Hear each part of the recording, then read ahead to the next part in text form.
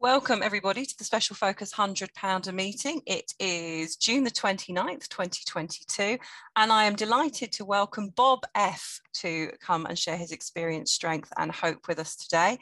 Bob came into OA on December the 27th, 1982, and after 1.5 years of abstinence, he relapsed for another 18 months. However, he's now been abstinent since January the 1st, 1986, and is maintaining a 170-pound weight loss, or 12 stone or 77 kilos, whatever your metrics are. Very impressive.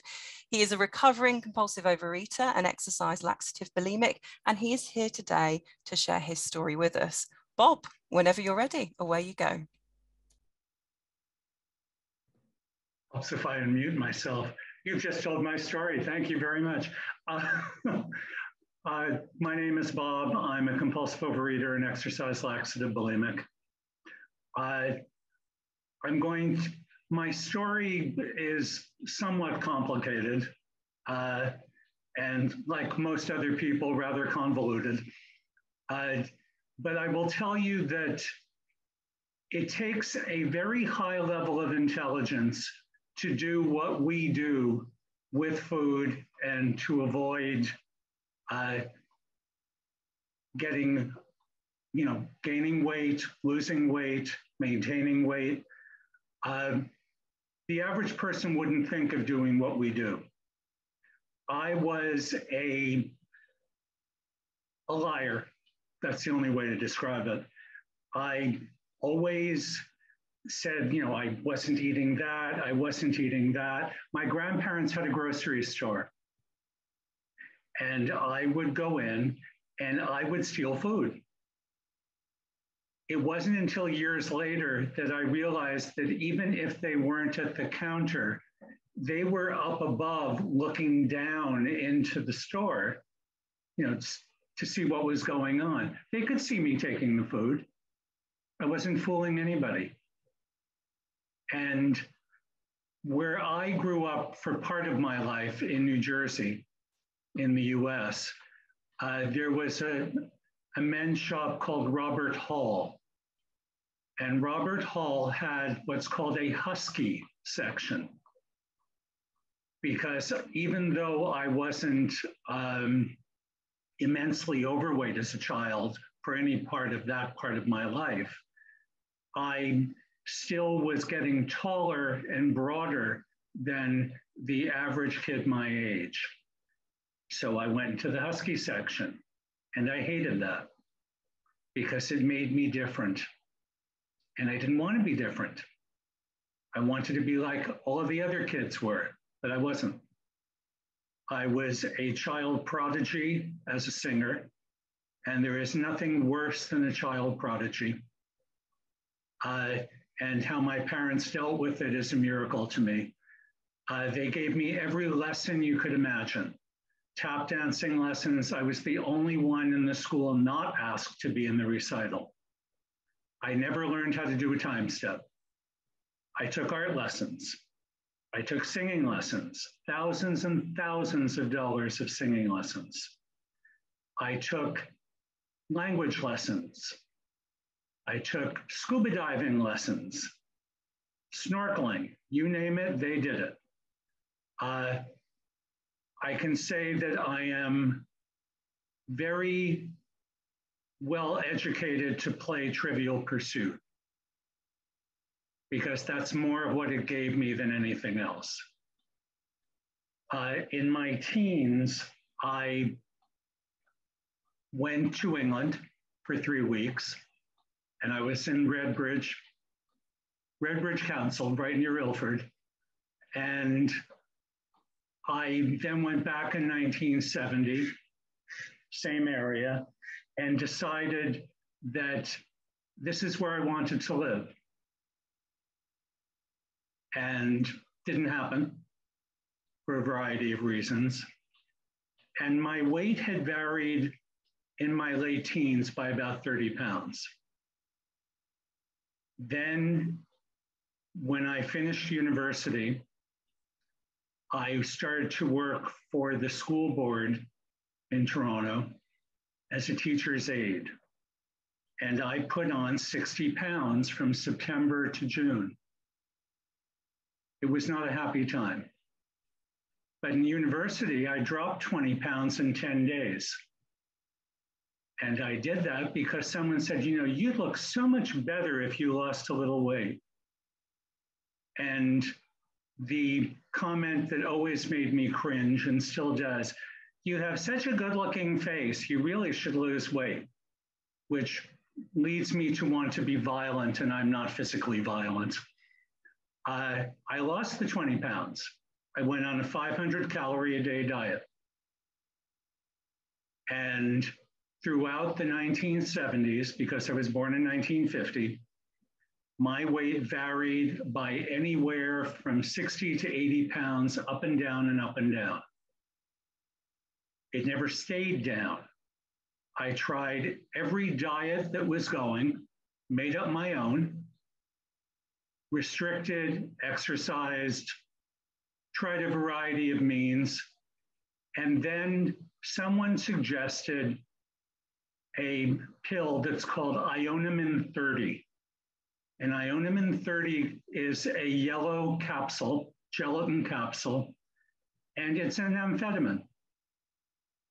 And I learned how to eat and still take the speed. So I was an overweight speed addict, which is really tricky because most speed addicts are very underweight. I was not. I thrive on being different. And I then couldn't do it anymore because my doctor wouldn't prescribe them anymore. And someone at work said, I can get those for you through my husband for $1 a capsule. And I thought, oh my God, that makes me a drug addict. Now, that I was probably 70 or 80 pounds overweight and rarely bathed had nothing to do with anything. I wasn't going to be a drug addict. And I did terrible things to my insides in the 70s and still live with the aftermath many years later. In 1982, my father died primarily of the disease. And my sister joined the fellowship at the end of April that year, beginning of May, and lost 100 pounds. And I was the fat one now, and she was the thin one. What brought me into the rooms was nothing more than competitiveness with a sibling and the desire to stop breaking chairs. I had heard about OA 2 years before, and I was at a party, and I said to the person, I'll go with you to your next meeting, I'm interested. The answer was, if you want to go, go. You don't need me to hold your hand. And I thought, well, now there's a good entree to the program, forget it. And in the meantime, I did a tremendous amount of theater because in my 20s, I was getting character parts. I was over 300 pounds. You weren't going to cast me in the romantic lead. And when I lost weight and got my first romantic lead, I hated it. I was bored. I liked the character parts. I was getting villains, then I got the comic parts, then I got comic villains. And very rarely anything dramatic because I wasn't seen that way. I have good comic timing when I'm performing. And the most difficult thing was to do any cabaret work because it was just me and the music rather than me hiding behind a character. That was very scary. When I came into OA, at my very first meeting, I sat in the back. We smoked in those days. And there was a blue-gray cloud in the back of the room. And I listened. I wasn't convinced of anything. I wasn't wild about what I heard. And on the way home, I stopped, got a snack, And the next morning I decided, well, it's worth a try. And what I did was I cut out snacking. That's it. My feeling was that if I could lift the plate, even if it took 2 hands, that was fine. But I didn't eat in between. And it did make a difference. I lost 140 pounds. Went to my doctor every month. And I can't say that I worked the program. I wasn't working the steps. I was dieting. And I killed off a lot of sponsees because I was very prescriptive. This is what I do. This is what you're going to do if you don't get out of my face. Not exactly welcoming. And I then, a year and a half in, I had to have a panoplasty done. I had a very large apron of skin, and it was in danger of rupturing because the skin had been stretched so much. And I thought, oh, good, a flat stomach. He made a mistake. That was in 1984. And we're now looking at 38 years later, it's not flat. Now I'm going to be 72 years old, so flat is a thing of the past. But one way or the other, I didn't get what I wanted. I did get rid of the apron, that without a doubt. But I also started to exercise 7 days a week. I made my own laxatives. And it's a kind of a tea, and you have a cup. I would have 3, 4, 5, 6, 7 mugs of it at a time. I caused permanent internal damage. But I lost weight. And no one in the fellowship said anything to me when I gained the 40 pounds that I gained. No one. Somebody at work did. He said, you know, you're getting fat again. And I was not happy with him, but he told me the truth. And yes, I was. Sometimes we kill each other with silence for fear of offending somebody. And that never works. It really doesn't. That's not only enabling, it's watching somebody walk in front of a car when you can stop them. Nobody did. And in those days, we had an abstinence requirement to share at a meeting. And when I said that I didn't have the 7 days, there was an audible gasp in the room. And no one said anything to me afterwards. They were just in shock. And I thought, all right, fine, be in shock. And then I started to work, after a year and a half, I started to work the 12 steps. And that made the difference. And I started to go to meetings and listen.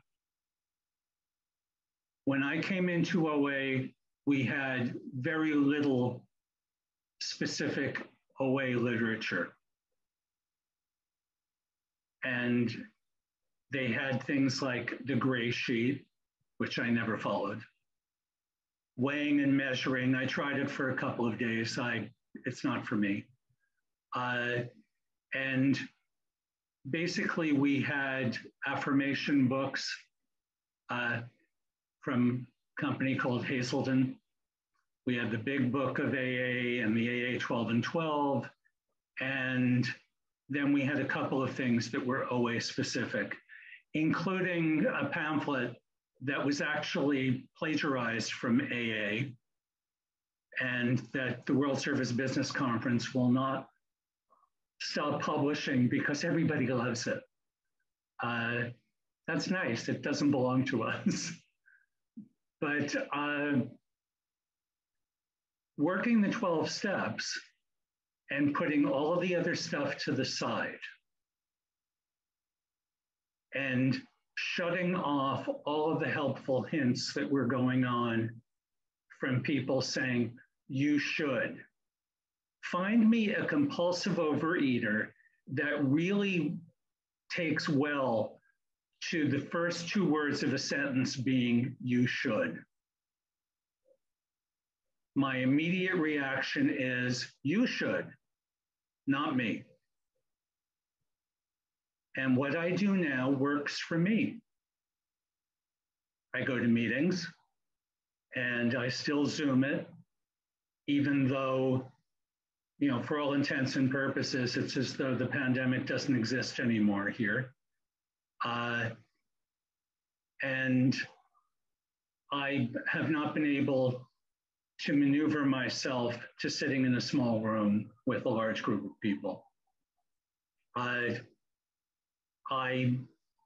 have sponsees. I have fewer than I did before. 15 minutes in, 15 minutes left. Thank you. I have 3 meals a day. They fit me. I'm thin? Yes. Who knew this was my natural body shape? I don't starve. Anyone who's been out to dinner with me knows very well that I don't starve. I'm a good eater. Years of practice. But I don't necessarily prescribe what I eat for anybody else. It happens to fit me. As I get older, there are increasing ailments that come in with age.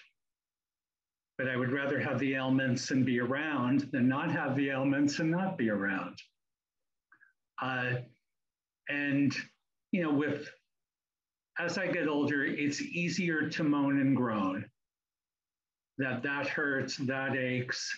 You know, I can't do something that I used to do. This past weekend in the area that I live in was Pride. And at the age that I'm at in Pride, I am invisible. The demographic is in the 20s. And it's been a long time since I've been in my 20s. And I don't look like these kids look. And I'm amazed because I would never have paraded myself in public wearing as little as they do. And they don't care about the body shape either. It ranges from very slim to very big. As I get older, I become less tolerant of intolerance. Figure that one out, that's me. But I'm in awe of, you know, their ability to have that much, I don't know, that much positivity as to who they are. It's something that I didn't have growing up. And it's something that I can't say that I have acquired so wonderfully at this point. And, you know, it's very different now. When I came in, I had a very conservative religious background.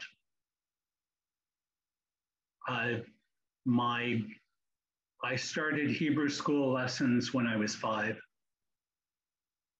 We made our way through conservative bordering on Orthodox, through Reformed to liberal renewal to independent. We ran the range, and then I stopped. I have a very firm spiritual belief. It bears no resemblance to any organized religion on the planet. And I'm fascinated by organized religion, so I studied it, and there's no resemblance. I It's just not me anymore. If it works for someone else, that's wonderful, but it doesn't work for me. I have a belief that there is a force greater than I am, but the force doesn't have a personality, and it doesn't have a name, and it's indefinable. What I do when I get very rattled by something is I meditate. Sometimes it's difficult. When I was in England in 2017, I hadn't been back for a very long time, and I had just come over from France, and I got food poisoning the first day I was there from a pub. And anyone with a brain would not order a tin tuna sandwich in a pub. I did. And I got either Listeria or Salmonella. We've never been sure. And I was sick for months. And think of how thin I am right now, then take away 5 kilos. I looked green and not a good look. And somehow I made it back on a 7.5-hour flight. Nothing stops me. I finished off all but one tourist attraction I wanted to see for 50 years in London. The Churchill War Rooms are the last. No desire to go tromping through Buckingham Palace. I've been on the Mall enough times to label every stone. But that's about it. I've seen every touristy thing in London you can see. In Canterbury, in Oxford. I've been there. I go back now to see people. I don't go back to go tourist shopping. And I enjoy being away, but I also now, in my recovery, am grateful for what I've got. I always wanted what somebody else has. I wanted to live somewhere else. I wanted to be someone else. In all of the years I took singing lessons, I was never able to keep the top stable. Why? Because I wanted to control it rather than letting it go. Letting go is very difficult for me. I have never been able to do a laissez-faire approach to life. I certainly couldn't do it with classical singing. I can do it with Broadway, but I can't do it with classical singing. And that was symptomatic of how I dealt with the program at the beginning. I wanted to control it. Now, awareness is what I look for, not control. And active listening, not control. There was someone from a meeting, and this is the first time in probably 30 years it's happened. I gave my number to someone to call because I'm very free with doing that. And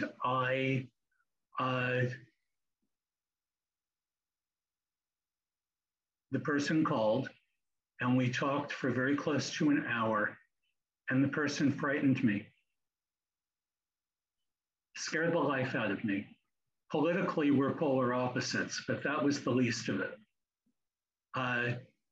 As the saga was unfolding, I thought, I'm dealing with someone who has emotional issues I am not equipped to deal with. And we are fellow travelers, we're not psychotherapists. And I finished the call and I thought, I can't deal with you. I really can't deal with you. And what I did was I blocked the number because I thought, this is very, very frightening. And I don't scare that easily, but this person scared me. And that's the exception to a long-standing rule where that's happened. I have done service at every level you can do it. And at one point, I was the Region 9 fill-in trustee for 1 year for everybody in Region 9. But I've been on the board of trustees longer than virtually anybody in the history of OA. I was in Region 6, which is where I live. I was a general service trustee before it became a generic trustee. And I once was going down my list of things I would like to accomplish in OA. And I dealt with the ego stuff first. There's nothing left. And then I dealt with the recovery stuff. There's a lifetime left. It never ends. And you know what? I'm glad it never ends. And I'm staggered by, other than my job that I retired from 6 years ago, I never stuck with anything that long. For me 5 minutes left. Thank you. For me to still be around 39 and a half years later just boggles my mind. It really, really does. I can't believe that I'm still here. And yeah, I've been teased because my mind goes to song cues and song quotes and quotes from literature, from plays, from musicals, from television. And there's one of the things I've discovered in OA, that there's a song, what's hard is simple, what's natural comes hard. And that's all of us. What's the hardest thing to do? The simplest thing. What's really easy to do? The most complicated thing. If it's complicated, I'm there. I'll figure out a way. If it's really simple, it just baffles me because I'm looking for the complication, always. And I try very hard not to do that. For anyone who is new to OA at this meeting, for anybody who is struggling at this meeting, when I first became abstinent, I did it in 5-minute increments because I couldn't deal even with 24 hours. 5 minutes was enough for me. And it's been a lot of 5 minutes. I weigh myself every day. Why? To keep me honest. As thin as I am, I can put on the same shirt and think, oh my God, it doesn't fit. It did yesterday, it doesn't today. I need the scale to remind me that it's in my head. I'm thin, I can look in the mirror and see fat. So I need the scale to remind me. If the scale gives you palpitations, don't go on it. If the scale doesn't, it's a scale. It's inanimate. The food doesn't scream at me. It's my head that's doing the screaming. Unless you're into live food. I'm not. The food in my refrigerator is definitely not alive. It doesn't do a medley from Phantom of the Opera. Thank God, since I don't like Andrew Lloyd Webber. So it does get better. And it's not that it gets easier, it gets to be ingrained. It gets to be routine. And that's what I look for. Better, I don't know what that word means. Routine, that I understand. And I'll finish with this. I had the capacity, when I was doing a lot of performing, to memorize a script very quickly, to assimilate a piece of music, hearing it a couple of times. Then the trick was getting inside of it, because that was just surface. Getting inside of something is where it becomes difficult. And that's what recovery is. It's getting inside of it. And if you need someone to talk to, my phone number is in the chat. Please text first because I get a lot of spam calls. And if you want to talk, if you want to sponsor, I have room. And by all means, contact me. I'm on Eastern time, but I have my phone set. I know what it is in the UK. And as long as the airlines are flying, I will probably be back in the UK, if not this fall, then next spring. So, and that's it. And 33 seconds left to go. Thank you. Oh, Bob, thank you so much for sharing. You've got a lot of heart reactions, a lot of applause going on.